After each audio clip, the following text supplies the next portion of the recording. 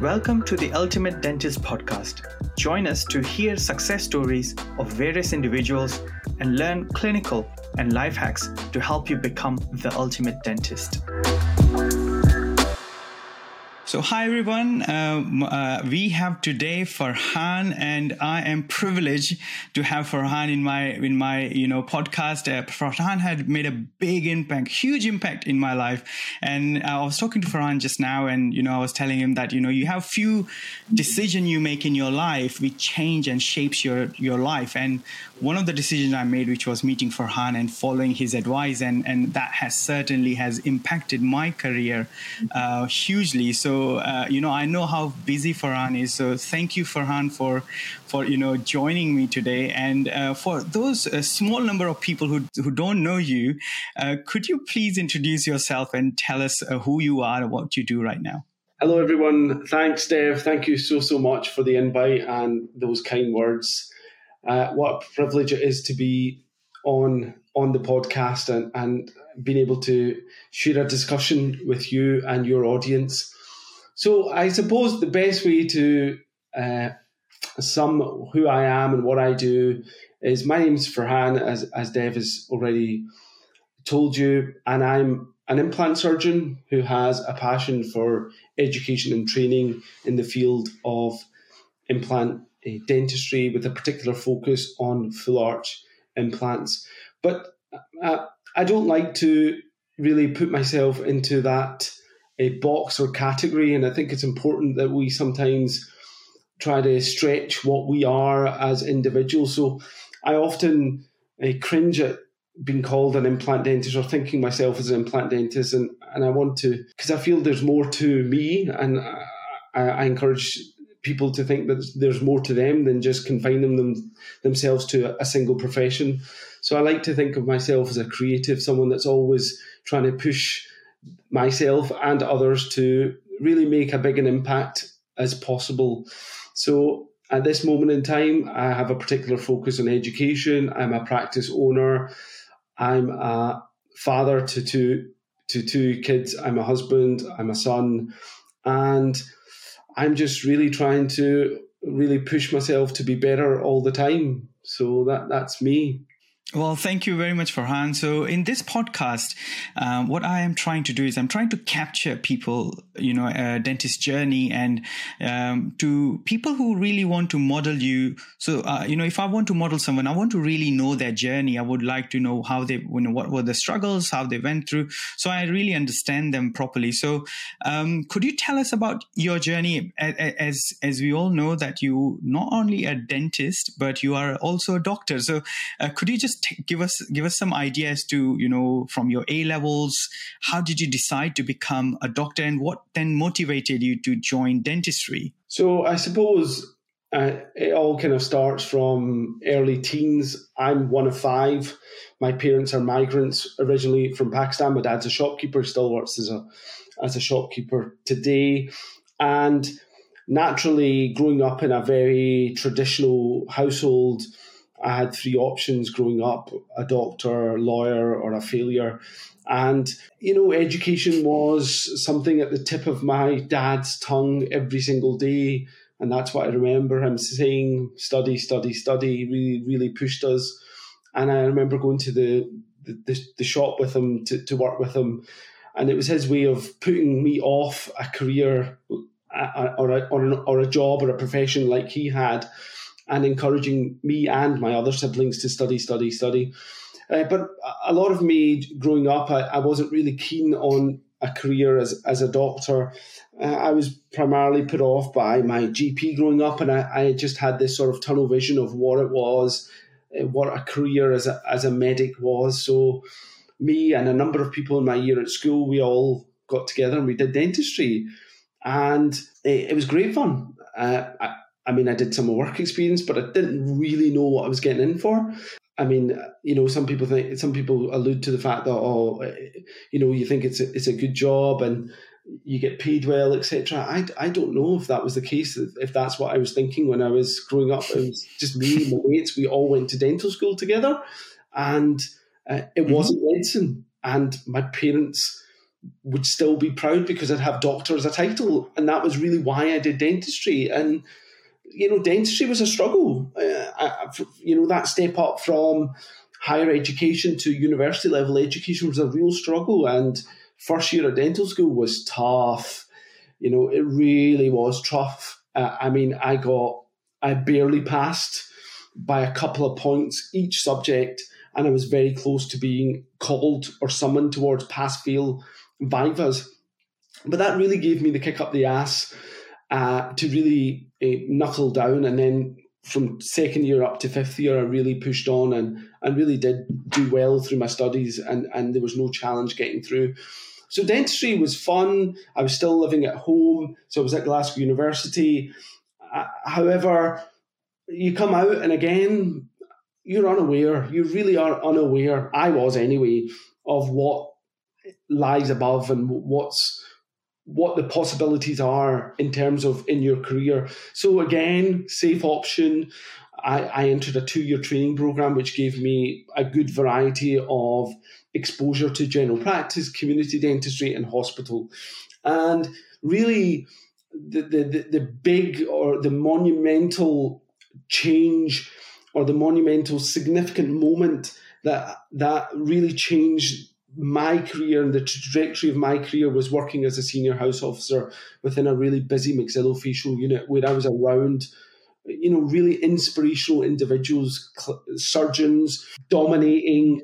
They had a personality, sometimes positive, sometimes negative, but they had personality. They really stood out to me, and they were dual qualified. And I looked at them, and they did cool surgery, and I looked at them and I thought, I want to be like them. And to be like them, naturally, I had to go back to university to do medicine. But I was like, maybe I'll just see if I really want to do this. And then I did another year as a maxillofacial SHO. I applied, and the only place I got into medicine was Liverpool Medical School. So I entered the 4-year graduate program. So off I went, left home. And medicine, as a dentist, doing medicine was a real challenge. It wasn't a challenge from the point of view academically. Getting through medical school was pretty straightforward, thankfully. It was just balancing everything. I had a mortgage, so I bought a flat when I moved down to Liverpool. The real challenges were personal and financial, trying to make everything meet, school fees, fund myself. I had to work weekends, had to work night shifts. I was working in the northwest of England. I was working up in Scotland, 48-hour on calls, etc. But those moments, juggling everything, really, I feel, if I look back, made me the person I am now, because I just got on with it.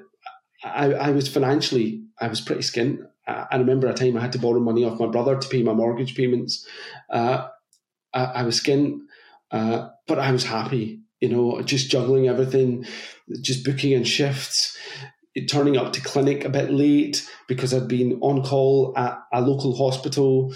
But it was fun, it was really fun. And it was good to be amongst a graduate group of other like-minded individuals that were doing medicine. And then one thing led to another. And then I finished med school. And naturally, I was like, right, I'm going to now do F1, F2. So I moved back up to Scotland to do F1 and F2. And before I finished med school, I got married.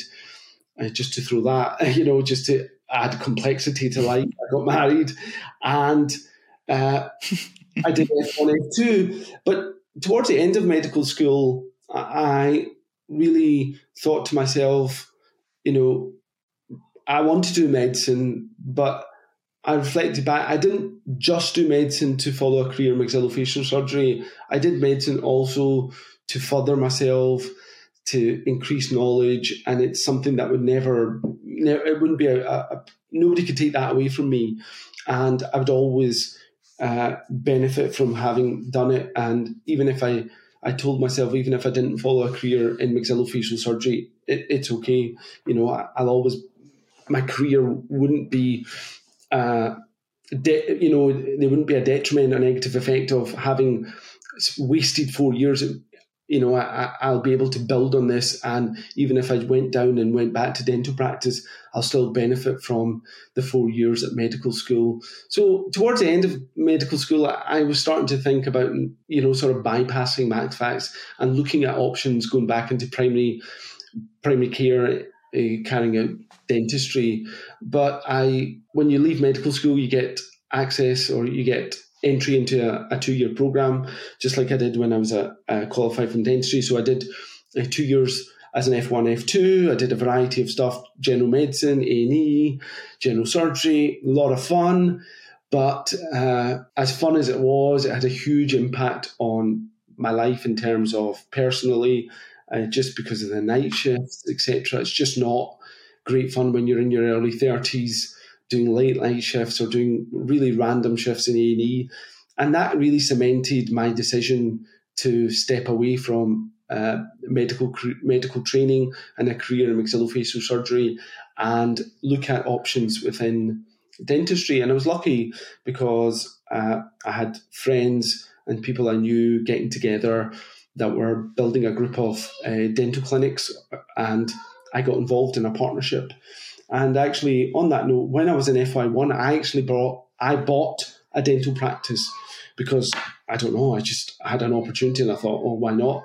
And while I worked as an FY1, I also ran a dental practice at the weekend, which was a small referral practice that would really cater for a lot of oral surgery and sedation services within the Edinburgh area. And so one thing led to another. I was involved in this dental practice, and we quickly built up to a group of 7 practices, and I was one of the partners.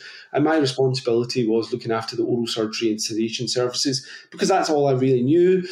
After dental school, I did VT and I did some general dentistry, obviously, in VT, but after that, I had very little exposure to general dentistry. All my experience was surgical dentistry.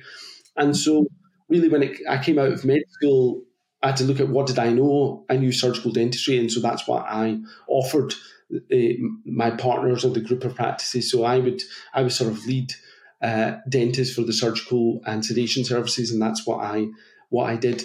And then naturally, one thing leads to another.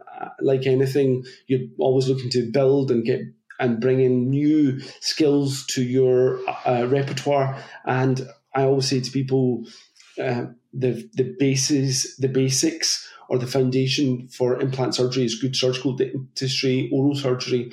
And so I was very, very competent in doing oral surgery. And then one thing leads to another, and I started doing implants. I was lucky I was around a good group of people to help me, support me in my implant journey, doing simple implants, more complex implants, etc., etc. One thing leads to another, and then I ended up doing full arch implants, then started doing more and more complex full arch implants, and then started getting into teaching and a lot of teaching. And now presently about 80 to 90% of my work is teaching. And I think obviously I've always known that my passion, my true purpose lies within the education and training side of things. I really get a buzz out of being able to help other clinicians learn and develop, and I love seeing them being able to do the work that I can do and ultimately surpass my level in the work, the kind of work I do. That's the absolute ultimate, and I'm very fortunate now in my training community. I help tens of implant dentists upskill and learn full arch implants, to the point where they quickly are starting to do this type of work independently. So yeah, that's really the journey clinically. I started dental school in 2000, and I finished in 2005. I finished medicine in 2012, and I've been in general practice for the last 8 years since I left foundation medical training, and it's been crazy. It's been just an absolute whirlwind, and I wouldn't change it for anything. But at this present moment in time, I'm no longer a partner in a group of dental practices. I have my own practice in Edinburgh, where I service the implant needs of the referred patients. I work there Monday, Wednesdays, and the rest of the time I'm teaching, and I travel all over the country, from as south as Exeter and Brighton, and as north as Oban and Turriff in Scotland. So I go wherever and anywhere, and I'm very fortunate to be asked to lecture on a quite frequent basis. And next week I'm in Rome for the European Dent meeting, where I'm talking about full arch implants to hopefully quite a large audience. So yeah, I mean, I never for a moment thought that I would be where I am, and I'm extremely grateful that people have helped me get to where I am. Yeah, so it's quite a journey, quite a roller coaster. You've been so busy. So one of the question I had was, when you were working in, doing your medicine, you were saying you were working weekends. What type of job were you working as a dentist, or you were working? What type of work? Yeah, so when I was at medical school, I formed really good links with different maxillofacial units. So obviously the maxillofacial unit that I was working as a dental SHO up in Scotland, the west of Scotland, I had links there. So I would do some local shifts for them.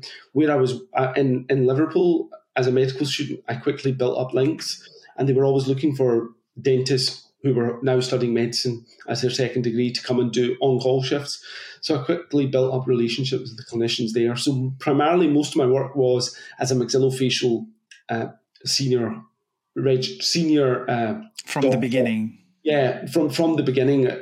And I sort of try to focus most of my work around there, because it was good to start to build that network, because I knew when I was coming out of training, I'd be looking for a training post. And if I was liked, if people knew who I was and knew what I was capable of, then they would have certainly helped me get my desired position.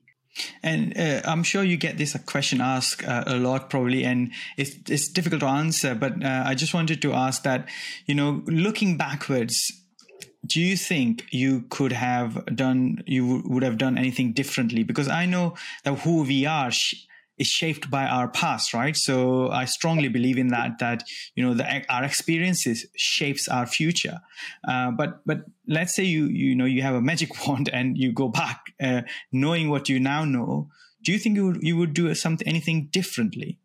For a long time, I thought if I could go back, I should have just done medicine the first time round. I mean, I remember applying for medicine and getting in. And my dad always wanted me to be a doctor. I mean, he didn't really admit to that until I applied to do medicine and then got into medicine. And he goes, "Why didn't you just do that first time round? And just you're getting on and work and practice." And he's like, "Yeah." And so, but for a long time, I often asked myself, what if I just did medicine the first time round, and I could have gone down F1, F2 surgical training and did ENT orthopedics or something. I would have really enjoyed that. That would have been great. But as you said, Dev, now at this present moment, looking back, I look at it all as learning, as growth, as really the obstacles, the experiences that have shaped me who I am. And I'm happy with who I am right now, and I'm very fortunate. And so I wouldn't change it. But there were times where I thought, I should have just done medicine the first time round, because a lot of what held me back from pursuing a career in MaxFax was I was in my early 30s and I just couldn't be bothered with doing surgical training. Again, F1, F2 was hard enough. You're 31, 32, and you're with people, no disrespect, they're 23, 24, and you work, and it's tough going. And then I would be doing that for the next sort of 4 years through surgical training, and the lack of autonomy, the lack of control in terms of training. And then even when you get to consultant level, the mono specialization within a particular specialty. And so you can devote a decade to training, and then you may not get to do what you thought you wanted to do. And there was too much uncertainty. And I said, it was a good time to get out, and I stepped away. And there's absolutely no regrets about that. Yeah, I mean, I also believe, I think many times we learn while we do something, and rather than staying in the system, sometimes learning slows down, especially, and that's why, when I teach full master construction, I tell people that you don't have to be a specialist, you don't have to be you're doing MSc diplomas and stuff. You can learn with a good mentor. Having a good mentor, you can learn full master construction. But obviously, you were more than qualified to do full arch dentistry. Now, could you just enlighten us with your simple, let's say someone wants to, you have mentored me on full arch, so I know how the system works. But for people who don't know how things would work, how would it work if someone wants to reach out to you and mentor you? I'm sure you have a system. I know you have a system. So could you share with us how would that work? Yeah, sure, Deb. So most people reach me through word of mouth, or they've seen me on social media, etc., or maybe someone in their circle of friends is doing full arch, and they're like, "Who's teaching you? Who's helping you?" And my name comes up, and then people reach out to me. It all starts off with an initial call, and it's like a discovery call.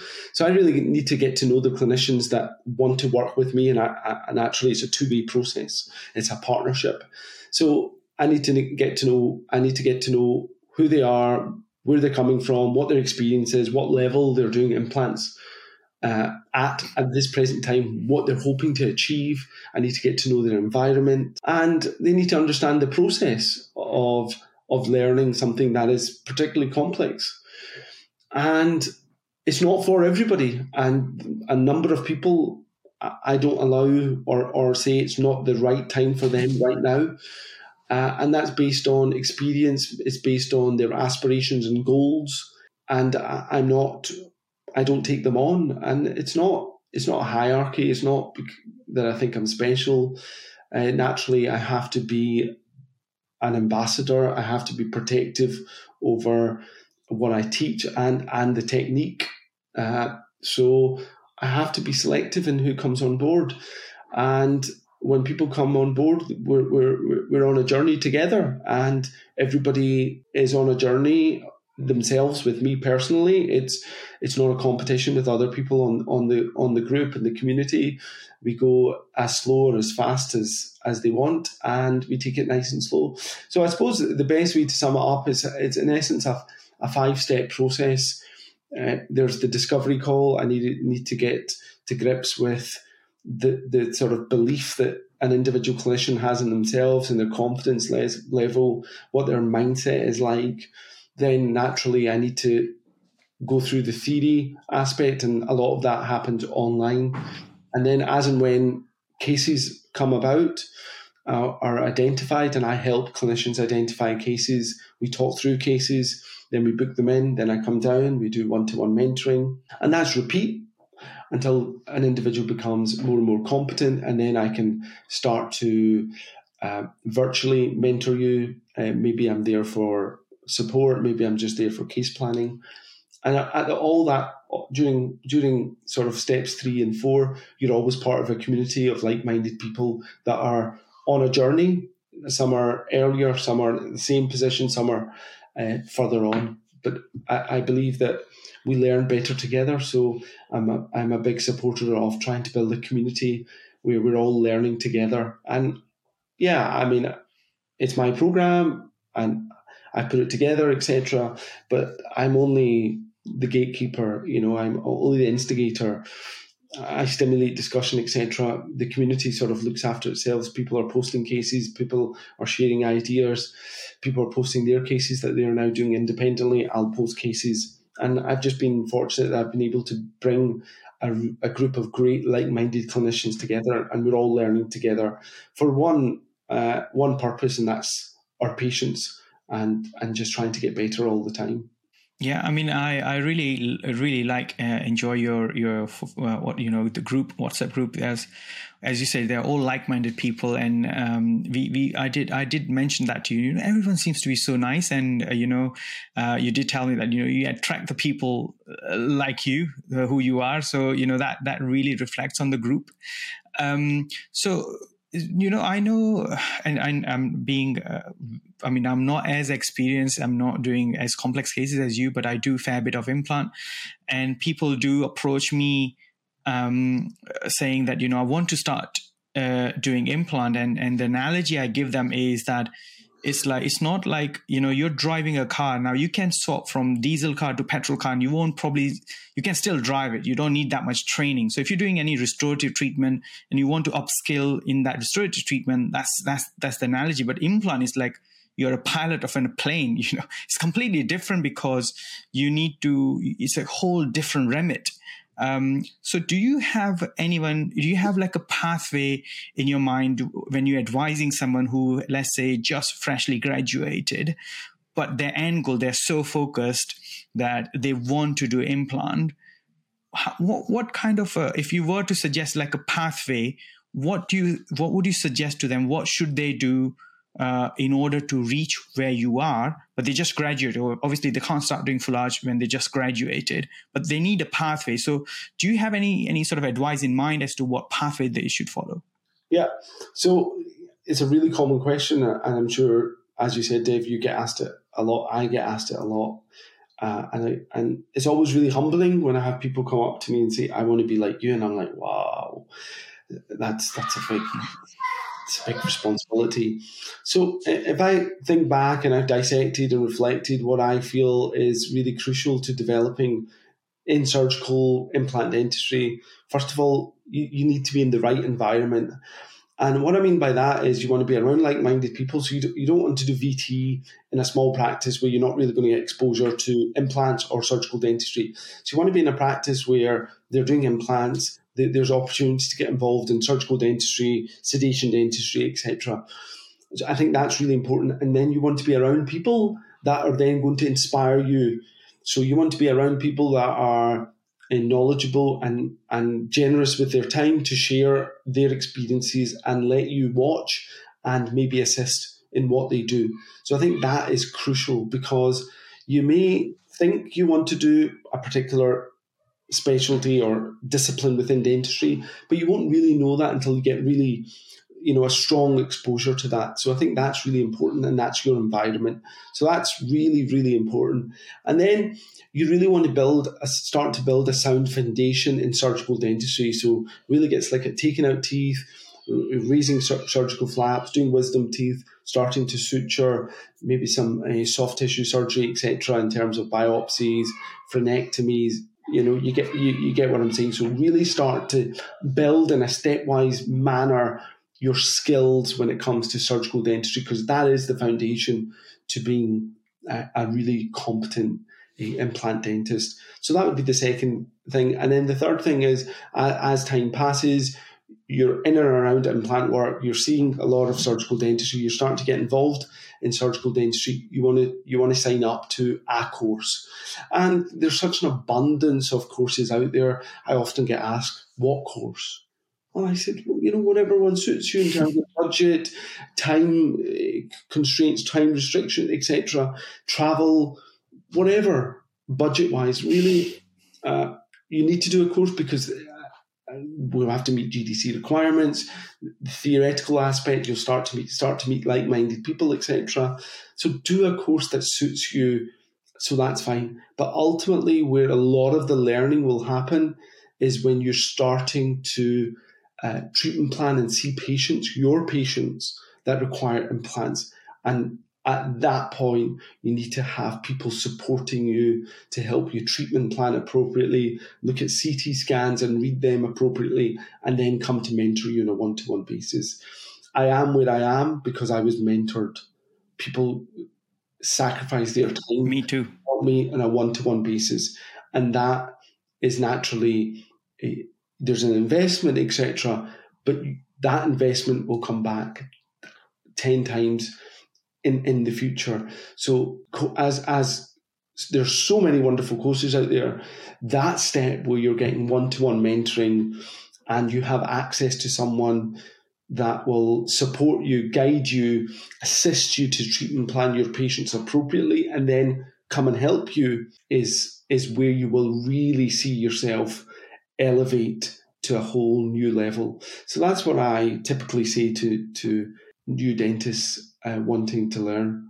But it's easier said than done. I have to say that, because it is. I mean, I usually tell them that, find a mentor first and then do the course, because, you do the course, and I've seen there where people have done the course and then they finished like maybe 3, 4, maybe even 5 implants. Let's say 10 implants they placed.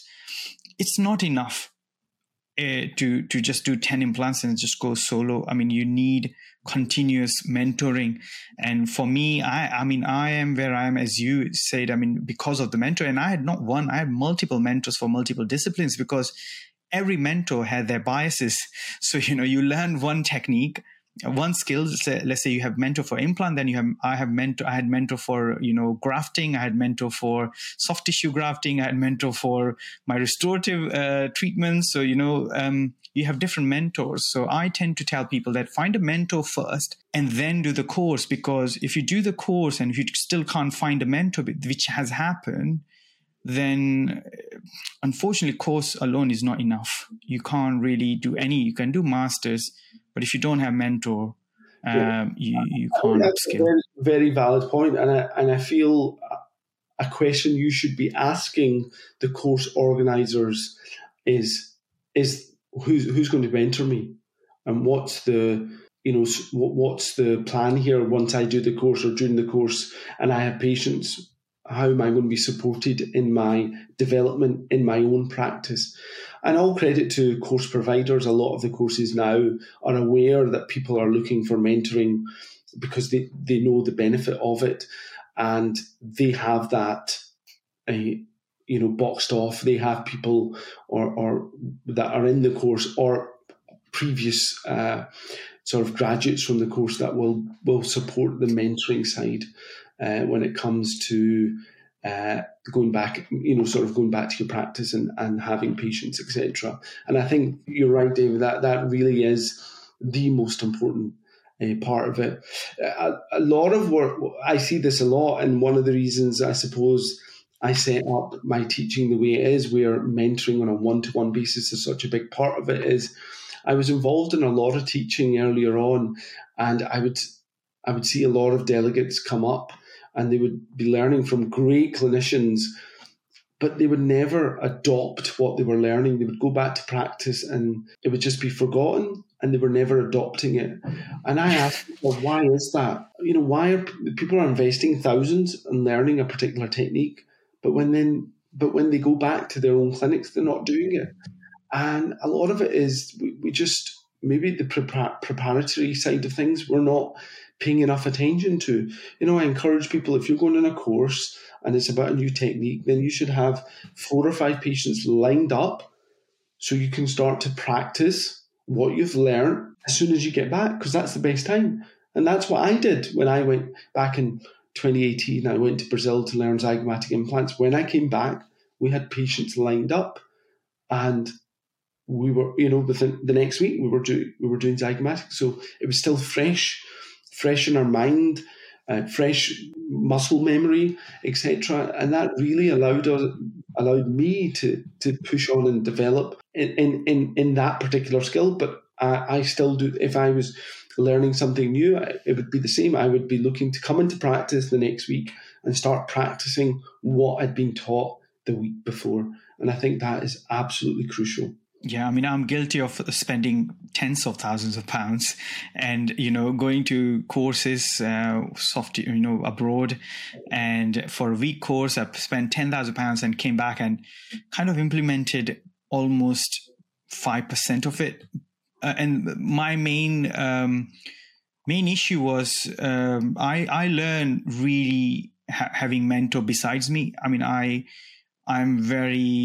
I struggle to implement anything new without help. And that's why I always have mentor. And, I look back and say, well, I've did these courses, but I haven't implemented. And the time when I haven't implemented is when I had no support after a course finished and I had no one to go back to and ask questions. And that's when I struggle and I have implemented. So, even though I had cases, but yes, cases, again, when I teach full mouth reconstruction, the way I work, as you know, is, the people sign up 6 months before my hands-on course, and we do treatment planning sessions. They do my online course. So that means that they have patient ready when they come for the hands-on course, because then they can implement it straight away. So, and then after hands-on course, they still support after hands-on course for treatment planning sessions. And I feel that all the course should do that, because they need to prepare dentists to find patient before the course, and then, do the course so that they can implement it straight away. Because having those, I was listening to interview with Drew and a couple of other guys that, when you have these courses and you get, videos of course delegates just finishing the course last minute, like 4:00 of the last day, you get testimonials saying that course was amazing and everything. For me, that's not really a benchmark. My benchmark is like 6 months after. You then record that, you take the testimonial of the dentist after they've done, they implemented the what you taught them, because everyone's buzzing after the course, right? After 2 days of course, they all are buzzing. And that's the time, that's not the time to take the testimonials. The time to take testimonials is 6 months down the line. And that's when we really know what we taught has really sunk in and whether they've used it. Yeah, and I think that's very, very true. And, I suppose that's why we get on, Dev, and I suppose we have a similar philosophy. Teaching is everything to me. For me, it's purpose, it's passion. And what really means the world to me is when I see clinicians being able to do the work that I've taught them independently. And, it just gives me meaning that I've been able to pass on a skill, and now they're rolling with it, and they're getting the joy and the benefits that I've had of many years of being able to do something. And there's so many bonus points, whatever you want to call it, from being able to execute something comfortably. That feeling of doing something, and I'm sure you have the same when you do full mouth reconstruction, it's effortless.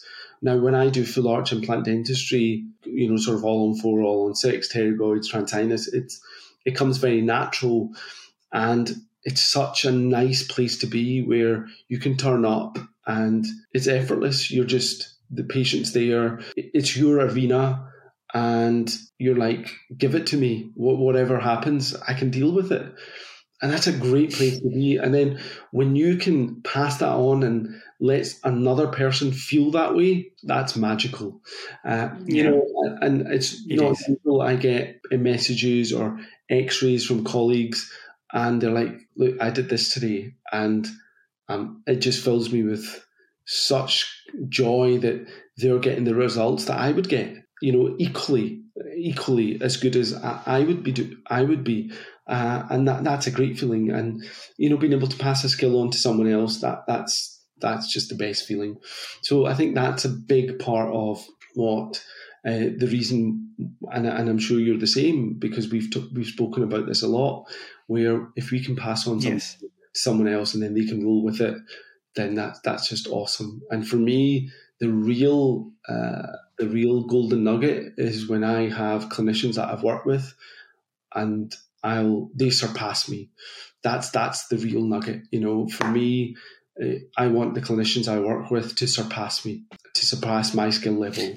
That would be the ultimate. Yeah, unless you teach, and I'm at the same boat as you are, and unless you are teaching and you're seeing that, you don't really understand the feeling you get when someone is really achieving the standard you are achieving without your help.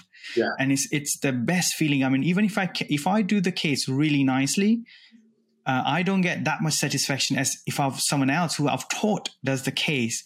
Yes. Exactly the same standard I've done it, Yeah. So it's a completely different feeling that, oh my God, I mean, I've managed to, help someone to a level. Yeah. And the thing is, and I'm sure you're the same, I don't want those clinicians to go, oh, Ferhan, thank you so much. No. Nothing like that. But it's just nice to know that, look, this person, they were here, they worked with me, and look where they've got to. Maybe he had a small part to play in that. That's great. But look where they've got to. it's just amazing to be able to unlock something in someone where they're then able to achieve things. And we all need that. And I suppose that's the role of a mentor. We don't really see what's within us, and we need other people to see what we can actually achieve. And a lot of that, same with full arch implants, full mouth reconstruction. There's a lot of people out there that just don't have the self-belief, the confidence to take on these cases. They have the skill level, or they have the capability of achieving the skill level to get that work and complete that work to a really good standard. They just don't have that self-belief and confidence. And what I see myself, a lot of my work that I do is I give people that self-belief and confidence, because I was there once upon a time, and I just look at them and say, well, you're no different to me. I was there, had doubts and doubted myself and had challenging cases to manage, etc. But I got through it, and I'm doing it now. So you can do it. Come on. Yeah, I mean, 100%. And as I said, that's a really great feeling. And I hope, you continue, and I'm sure you will continue, helping many more hundreds. And I hope I do as well, because as I said, it's an amazing feeling to be able to help people to achieve, success. Well, thank you very much, Ferhan, for attending today. Is there, before we I'll let you go, is there any tips or any golden nuggets would you like to share with our audience? Maybe one thing someone asked me, and I don't know. Let me think of the question they asked me. What do you think? What do you think the qualities required to get to your level or get to the position you're in? And I said, it's really simple, because I've thought about this and I've spoken to other colleagues about this. I think there's two things that you need. If I look back in my life, what were the two qualities that got me where I am? And then looking at other people and speaking, two qualities. One is resilience. You just need, I think, resilience and having the ability to just keep going. You've been knocked down. Maybe it's a patient, maybe it's a family situation, maybe it's other colleagues knocking you down. Having that resilience to keep going because you've got goals, ambitions. I think that's critical. The second thing is consistency. You just keep going. Consistency, keep doing it every single day. Keep pushing yourself, keep practicing, keep trying new things, keeping open-minded. So resilience and consistency, you can achieve anything. And if I look back, what are the two qualities that really got to me where I am? It's resilience and just trying to be consistent as possible. Putting in that effort has really helped me get to the position I am now, and hopefully that will, over the next decade, help me get further forward. So hopefully, if you take that away, I think that would be absolutely brilliant. However, I often find when I'm giving other people nuggets or a bit of advice, most people don't listen. And that's not because I don't know, but most people don't listen. But I don't think it's hard to get to the level that you and me are at. I just think it takes that resilience, that consistency, effort, open-mindedness, focused on goals, staying in your lane, not really taking too much interest in what other people are doing, just staying focused.